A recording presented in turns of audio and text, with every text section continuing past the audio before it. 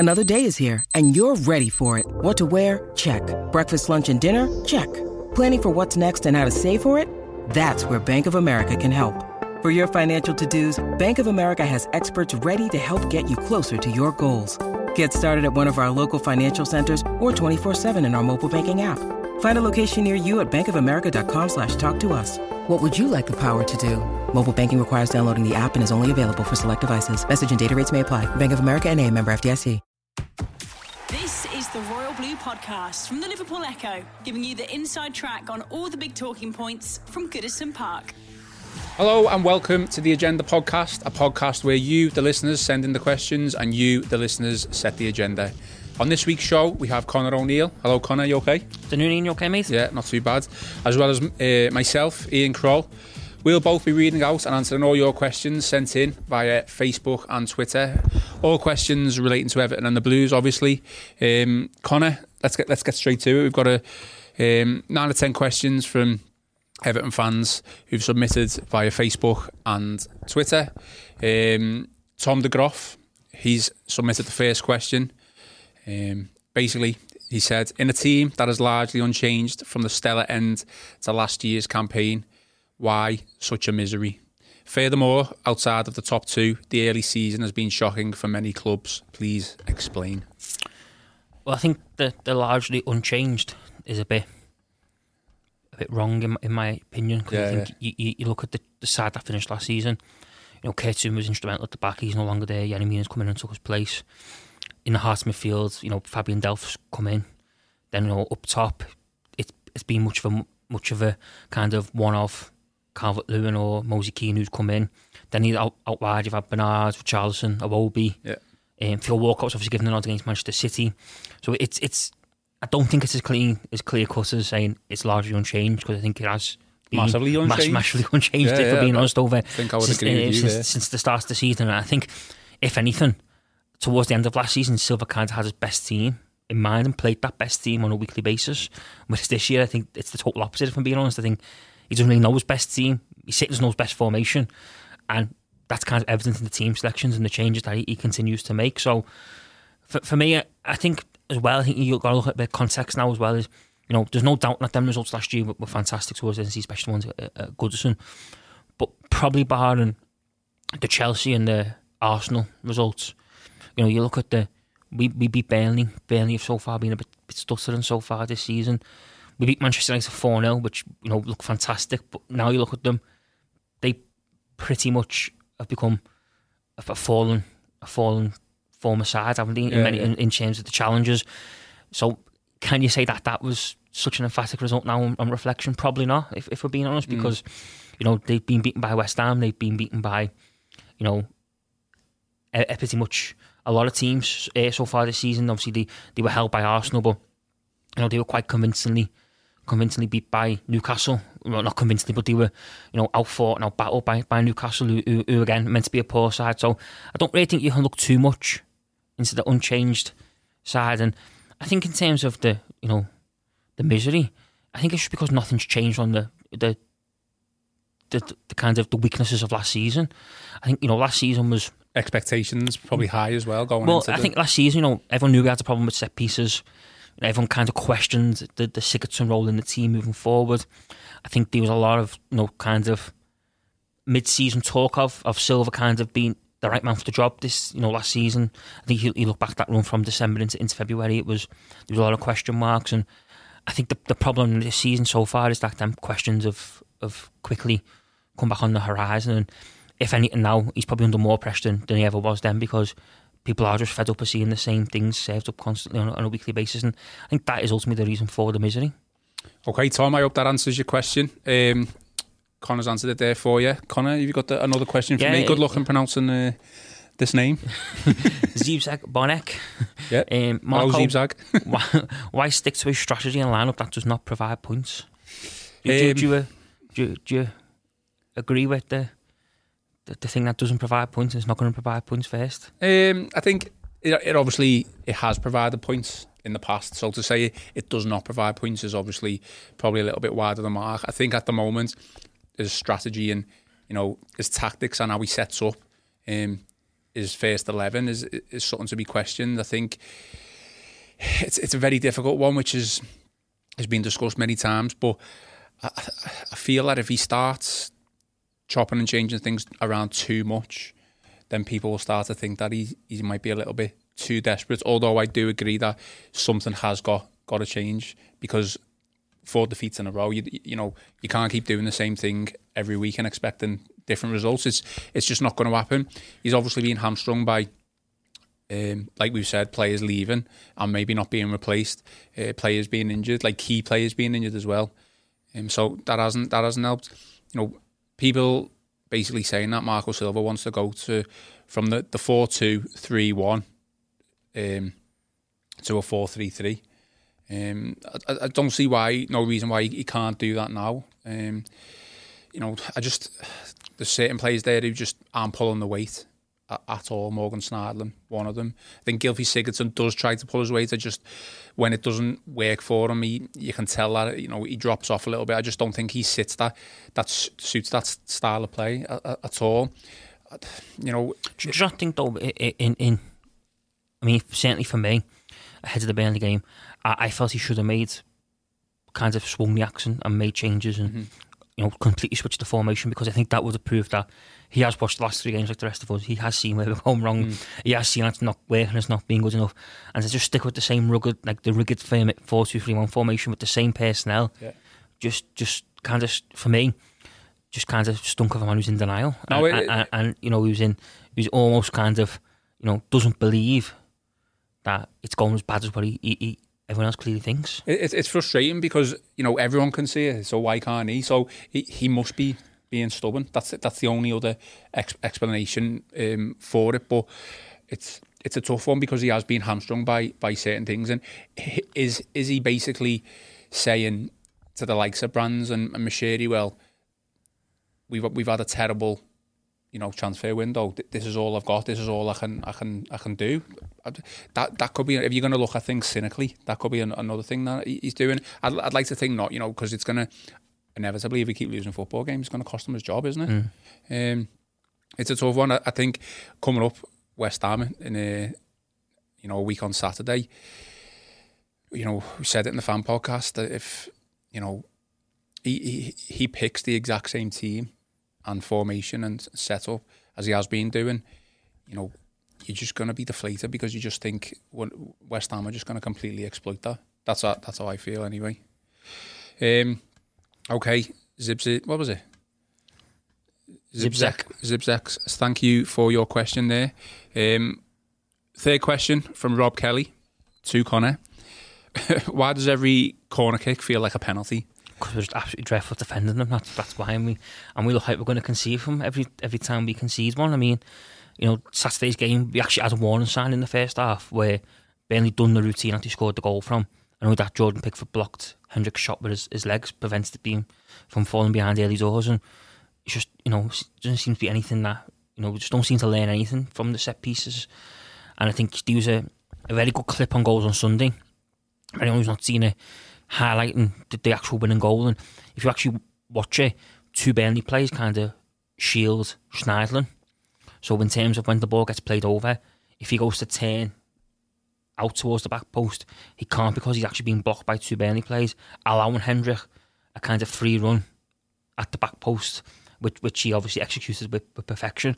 And there's also another clip of Michael Keane clearly shouting to someone to pick Hendrick up at the back post. But no one's there. But obviously, because of the way the zonal marking system works, you're not allowed to leave your zone to go and pick a player up. You effectively mark your area, not a player. And for me, it's just pathetic now. There's no the reason why, as Rob says, it feels like a penalty is because it's pathetic now, because time and time again we concede them, and you can feel the anxiousness around the fans when we concede them, because everyone's thinking, here we go again, we're playing a big team. If they get the ball right to the box here, we're under pressure, and that shouldn't be happening. And for me, you know, that's a massive flaw of Silva's, because this has been a problem now for since he arrived at the club pretty much. And if we're being honest, it's a massive flaw of his managerial reign at other clubs. Does this go back to the other question of his stubbornness and not changing? Probably, yeah. I mean, I don't understand how and why they've not come up with a formula of defending them, because it's clear that we do have problems. You know, we concede a lot of goals from them. And like I said, I think there's a couple of stats that, you know, wherever he's been, his teams have always conceded a high number of goals from set pieces. So it's clearly something that he's just either doesn't really care about, or just doesn't think warrants the time to work on that. You know, you see other managers who meticulously work on set pieces, defending and attacking them. And I think the other thing to say as well is, when was the last time we scored a goal off a set piece ourselves? Because I don't think we're working on them at either end of the pitch, to be honest, let alone. But sadly for us, we do concede. It's becoming a running joke now of the set piece scenario. Okay, Robbie, a running joke, as Connor so aptly put it there. Next question from Carl Bloxham. Go on, Connor. So, revisiting my signing Chris Wood comment from a while back, should we have gone with him in the off-season knowing we would get guaranteed 5 to 8 league goals, or are we happy with our current striker's output? This is a brilliant question, by the way. Because this is such a hard question, because for those who don't know, Carl basically pre-season touted Chris Wood, Burnley striker, as a potential target for Everton. He is a New Zealander though, Carl, isn't he? Yes, he is. Yeah. And so I think he was just keen to a bit of marketing for his. No, yeah, absolutely. Back in his hometown. He wanted his New Zealander pal in the Everton team, which fair enough. He's probably scored more goals than any of our strikers this season. Yeah. Chris Wood, I mean, he wouldn't have been on my first choice of probably top 5, top 10 targets, really. It's a tough one because, you know, Moise Keane's come in and basically coming out of nowhere. You don't really know what the thinking behind that is, other than, you know, Marcel Brands and Marco Silva. I've seen something that we haven't. He scored a couple of goals for Juventus at the back end of last season, but I think they'd already clinched the title. And, you know, Dominic Calvert-Lewin's, you know, developing, but, you know, he's not really a youngster anymore, Dominic Calvert-Lewin. He's got to start showing that he can be a goal scorer. Whether he is that type of player, probably going to say no, but I think he does offer something to the team. I just think Chris Wood, although we probably could do with using him now, I don't think he should have been anywhere near our list of targets. I thought we probably should have had a few more, really. A few more top end strikers who we could have potentially bought, but we ended up with what we got, and that was it, really. I think if we'd ended up with Moise Keane and another top striker, I would have been, you know, very happy, but we didn't. We've bought potential who's, you know, you're not gonna see the best of him probably for another 2-3 years, and then it's going to be too late for Marco Silva then, isn't it? Okay, Carl, I hope that answers your question. Next one, Mike McIver. This was submitted by Facebook, and it wasn't really a question, but I've added it. He's just put in big block capital letters, sack now. So I added the question. Connor, would you sack Silva now? 100%. 100%, yeah. 100% I would, yeah. I can't believe we didn't sack him on Sunday, struck Monday, if I'm being honest. Yeah. Because I think Saturday proved that nothing really is going to change. Nothing really is going to improve under his guidance. We're just going around in circles. We plummeted into the relegation zone, which is a massive, massive worry. Because one thing about this side is there's big question marks where they've got the fight in the belly and their ability to roll the sleeves up when the going gets tough. And, you know, I know it's only early days and stuff, but if we do get sucked in by Christmas and when we haven't turned the corner like we imagine we will do, then we are in for a long couple of months, and you've got to have players who've got the ability to roll the sleeves up and really have a go. And I don't know if we have, and I just think for me, Silva now has run his course. I think nothing's much going to change.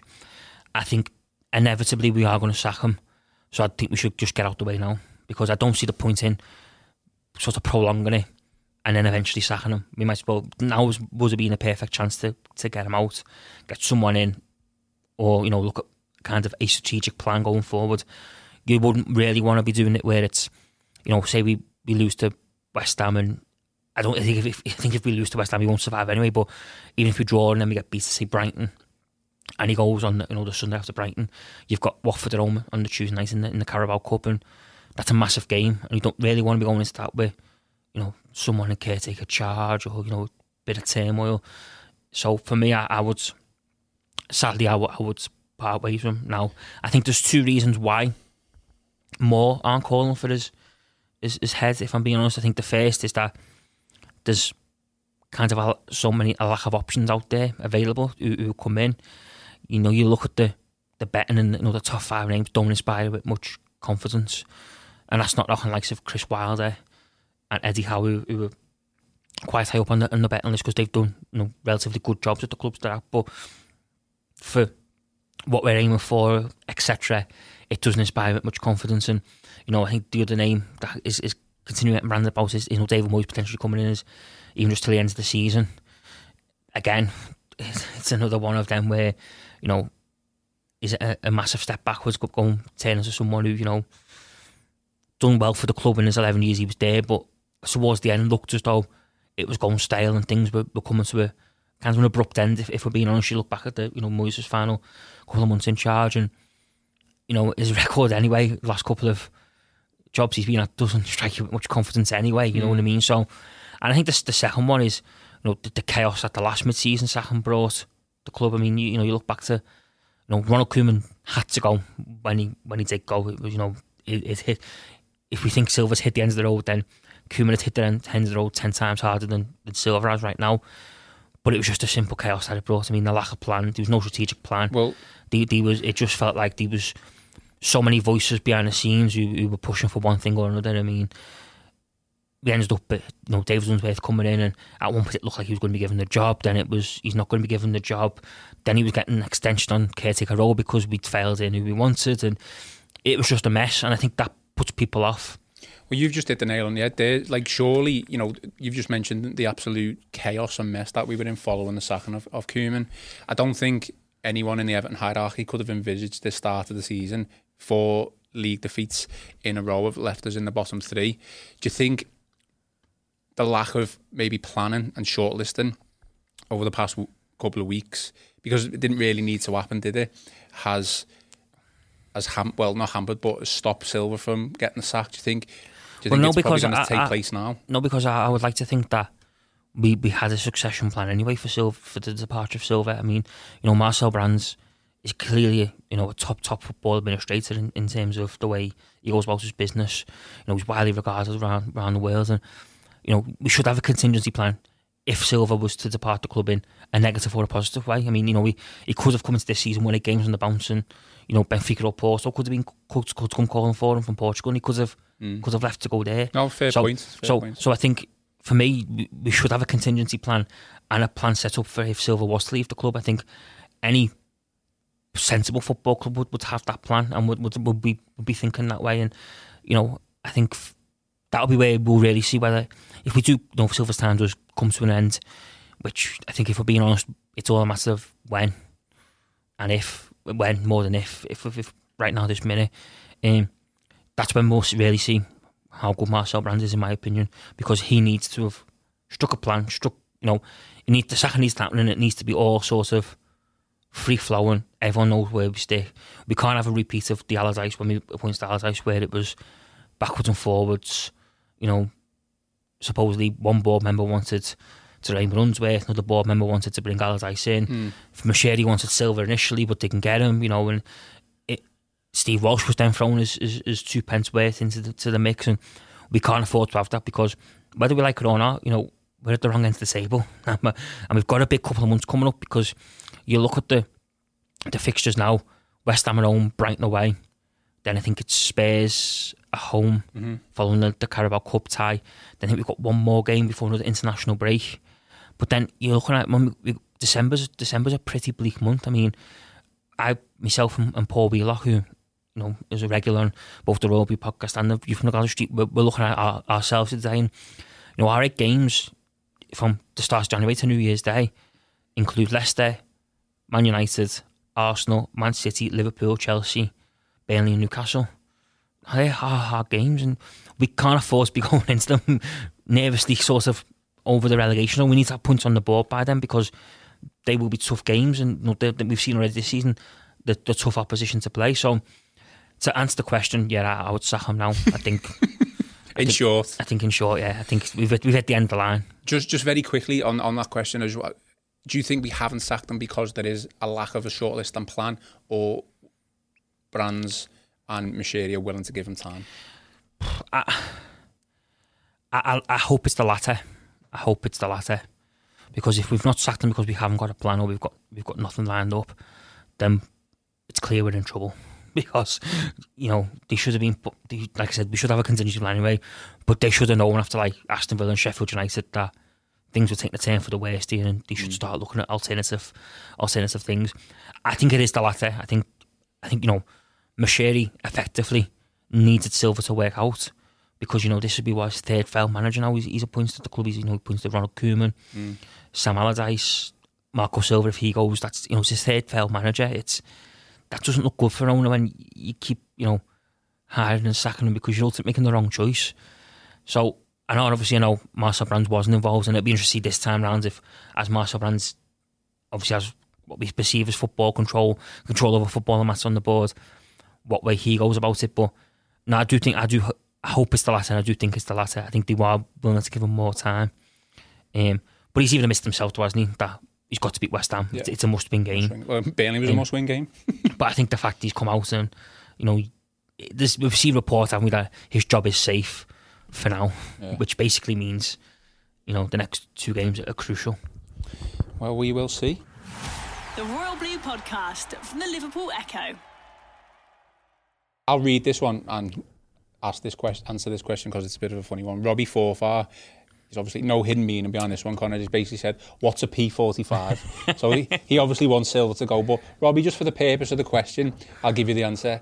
A P45 is a certificate given to an employee at the end of a period of employment. So I hope that answers your question. Well, this next one is going to completely go ahead. Derail my little mini rant there, because go ahead, you can still rant. Liljeberg, if that's how you pronounce it, sorry Carl, has asked, you talked about being sick of the performance. Well, I am sick of hearing sack. We have done that too many times since Martinez. If we sack Silva, we will be in exactly the same place we was after sacking Koeman. The squad have major problems, yes, but what we need now is stability. This is a long-term project, and by sacking just in the start of the season, we'll solve nothing. We just shoot ourselves in the foot again. So do you look at it and think, is the club hitting the panic button? Are us fans, like myself, who thinks he should be sacked? Yeah. Are we just hitting the panic button and panicking too soon? No, I don't think if Silva was to go, I don't think we'd be hitting the panic button. For those who've listened to any of the podcasts and see anything that I tweet, I've been an avid fan of Silva and the project that Moshiri and Brands have trying to implement at the club. Bringing young players in with potential, with huge sell-on value, who hopefully are going to develop and improve the team. And they brought in a coach what seemed to be the type of coach to aid those players and develop them himself and just make them better players. I hate it when at the start of something, it's not just us who've used it, when football clubs talk about a project, like this is the project that we're doing, because when it stalls halfway through because the man in charge is not good enough to be in charge of the project, in charge of the team and the football team, that's when people start thinking, well, you've hit the panic button, stuff like that. Silva went through a bad patch last season, didn't he? We all were a part of that. It was so frustrating, especially after the Merseyside derby. He managed to have a really good back end to the season, and expectation was huge going into the summer, going into the new season. But we didn't. We lost a couple of our best players, and we didn't replace, and we didn't have attempt really to strengthen on that. Some of the players that we brought in this summer, I think, certainly been questionable. The problem with the project is if you haven't got the right man at the helm, then that becomes an issue, doesn't it? I think sacking a manager is obviously not ideal, but if you've got a man there who just can't win football matches, then it's clearly an issue. If you look at the likes of, obviously you've got to look at the likes of the 2 most successful teams of recent history in over the past couple of years. You look at Klopp and Guardiola. They've won trophies, but even when they've hit a bad patch, they've still managed to win football games. Mm-hmm. Silva's not doing that. They've been part of a long-term project as well, and I'm sure Klopp and Guardiola have set that out from the beginning. But if they'd started losing football matches during that period, like a lot of football matches, they would have been sacked. I don't remember some of the top managers and top clubs losing 4 games in a row. It's a tough one. I think at the moment Silva's on a game-by-game basis. we beat West Ham, he's probably still going to be in the job. We lose to West Ham, 99% sure that he will be sacked. But then after that, you move on to Brighton. A fixture where we got beat last season, didn't perform well. And then you've got the Cup. So effectively your season, the two realistic options of winning a trophy for this season, we could potentially already be out of one in the League Cup. Sacking Carl is not ideal, but if you're losing football games, then you need to be sacked. There's something not right, and there is a mitigating circumstances behind this. Silva's not just doing that. I believe it's bigger than Marco Silva. It's a club issue, but the players that we've got aren't terrible. He should still be getting a lot more out of those players, especially the teams that we've faced in the likes of, albeit very organised defences, but the likes of Sheffield United and Villa who've only just come off from the Championship. We should be doing better and beating them. I think just on that then, I asked this next one. Go on. Martin just because you want to avoid answering it, that's right. Martin Jameson has asked, having a big athletic guy running around up top on his own while passing to him doesn't work. Playing a possession game in the middle of the park without the ball hardly ever ends up in the opposition's area, doesn't work. So only Markham's defending set pieces, at least with the group of players we have got, doesn't work. If I can see the above, why can't those in charge see that? Everton's display against Burnley was what has become routine. Ineffective, zero possession, low energy, and above all, boring. Please discuss. Well, I think we have discussed that in length, haven't we, before it? And I think Martin is just basically... He's just highlighted why basically Marco Silva should be sacked. Yeah, everything. in a couple of paragraphs there, why Everton have lost 4 league games in a row and sit third from bottom. You can't disagree with any of that. And we've spent... It's not as if we haven't... we've been doing it on a budget. We've spent a lot of money as well. Okay, a lot of the mess still exists in the current squad from previous regimes, so it is a bit of a mismatch. But I think I'm sick to death of a manager coming in with a philosophy, because it just doesn't work unless you've got multi-talented world-class players. You, the manager, need to adapt to what your squad's strengths are. That's the only way. Teams like Everton, who can't attract world-class players, are going to be successful. It's the only way. And Silva is just falling into the trap of previous Everton managers who've stunk the gaff out because they've either been stubborn, they can't see what the issue is, or they just want to be sacked and have a big payoff. It's the only thing I can think of. So thanks for that, Martin. Next question I will read out for Connor is from Liam Fitz. Good question this. Do you think Marcel Brands is as much to blame as the manager, if not more? That is a difficult question, because obviously a lot remains to be seen as who signed the players this summer, whether it was Brands. But that's another issue in itself, isn't it? That is another issue, and I imagine we can answer that one if Silva departs the club in more depth, if I'm being honest, because I would imagine that stories would emerge if Silva was to, be sacked, of who bought the players, what was going on, etc., etc. I think right now, this minute, it's probably too hard to examine if Marcel Brands is to blame. I think, like I alluded to earlier, I think Marcel Brands will come in to the spotlight if Silva is sacked and he is in the contingency plan, because he should be all over that. He should be the man setting out this. He should be the man sitting there now with a full document ready to go. Ready to go. As soon as Ken Wright or Mashiri, well, I imagine it's Mashiri more than Ken Wright, it's the panic button. It's the button that says, enough's enough. It's over. That's when his plan of action should swing into full flow. So I imagine we can only really answer that if Silva departs the club. We always seem to see nothing but good about Marcel Brands, do we? So it'd be wrong to now all of a sudden just turn on him and be able to say, I don't think it's like anyone saying sack Marcel Brands. And turn on him and say, he kind of to blame for this current run of form. I don't think Marcel Brands sets us up to defend set pieces zonally. And I don't think Marcel Brands is telling Marco Silva to play 4-2-3-1. I need the big two issues at the minute that are really affecting Silva. So to blame at the minute, no, I don't think you can. But I think he will come under scrutiny in the coming weeks if Silva does leave the club.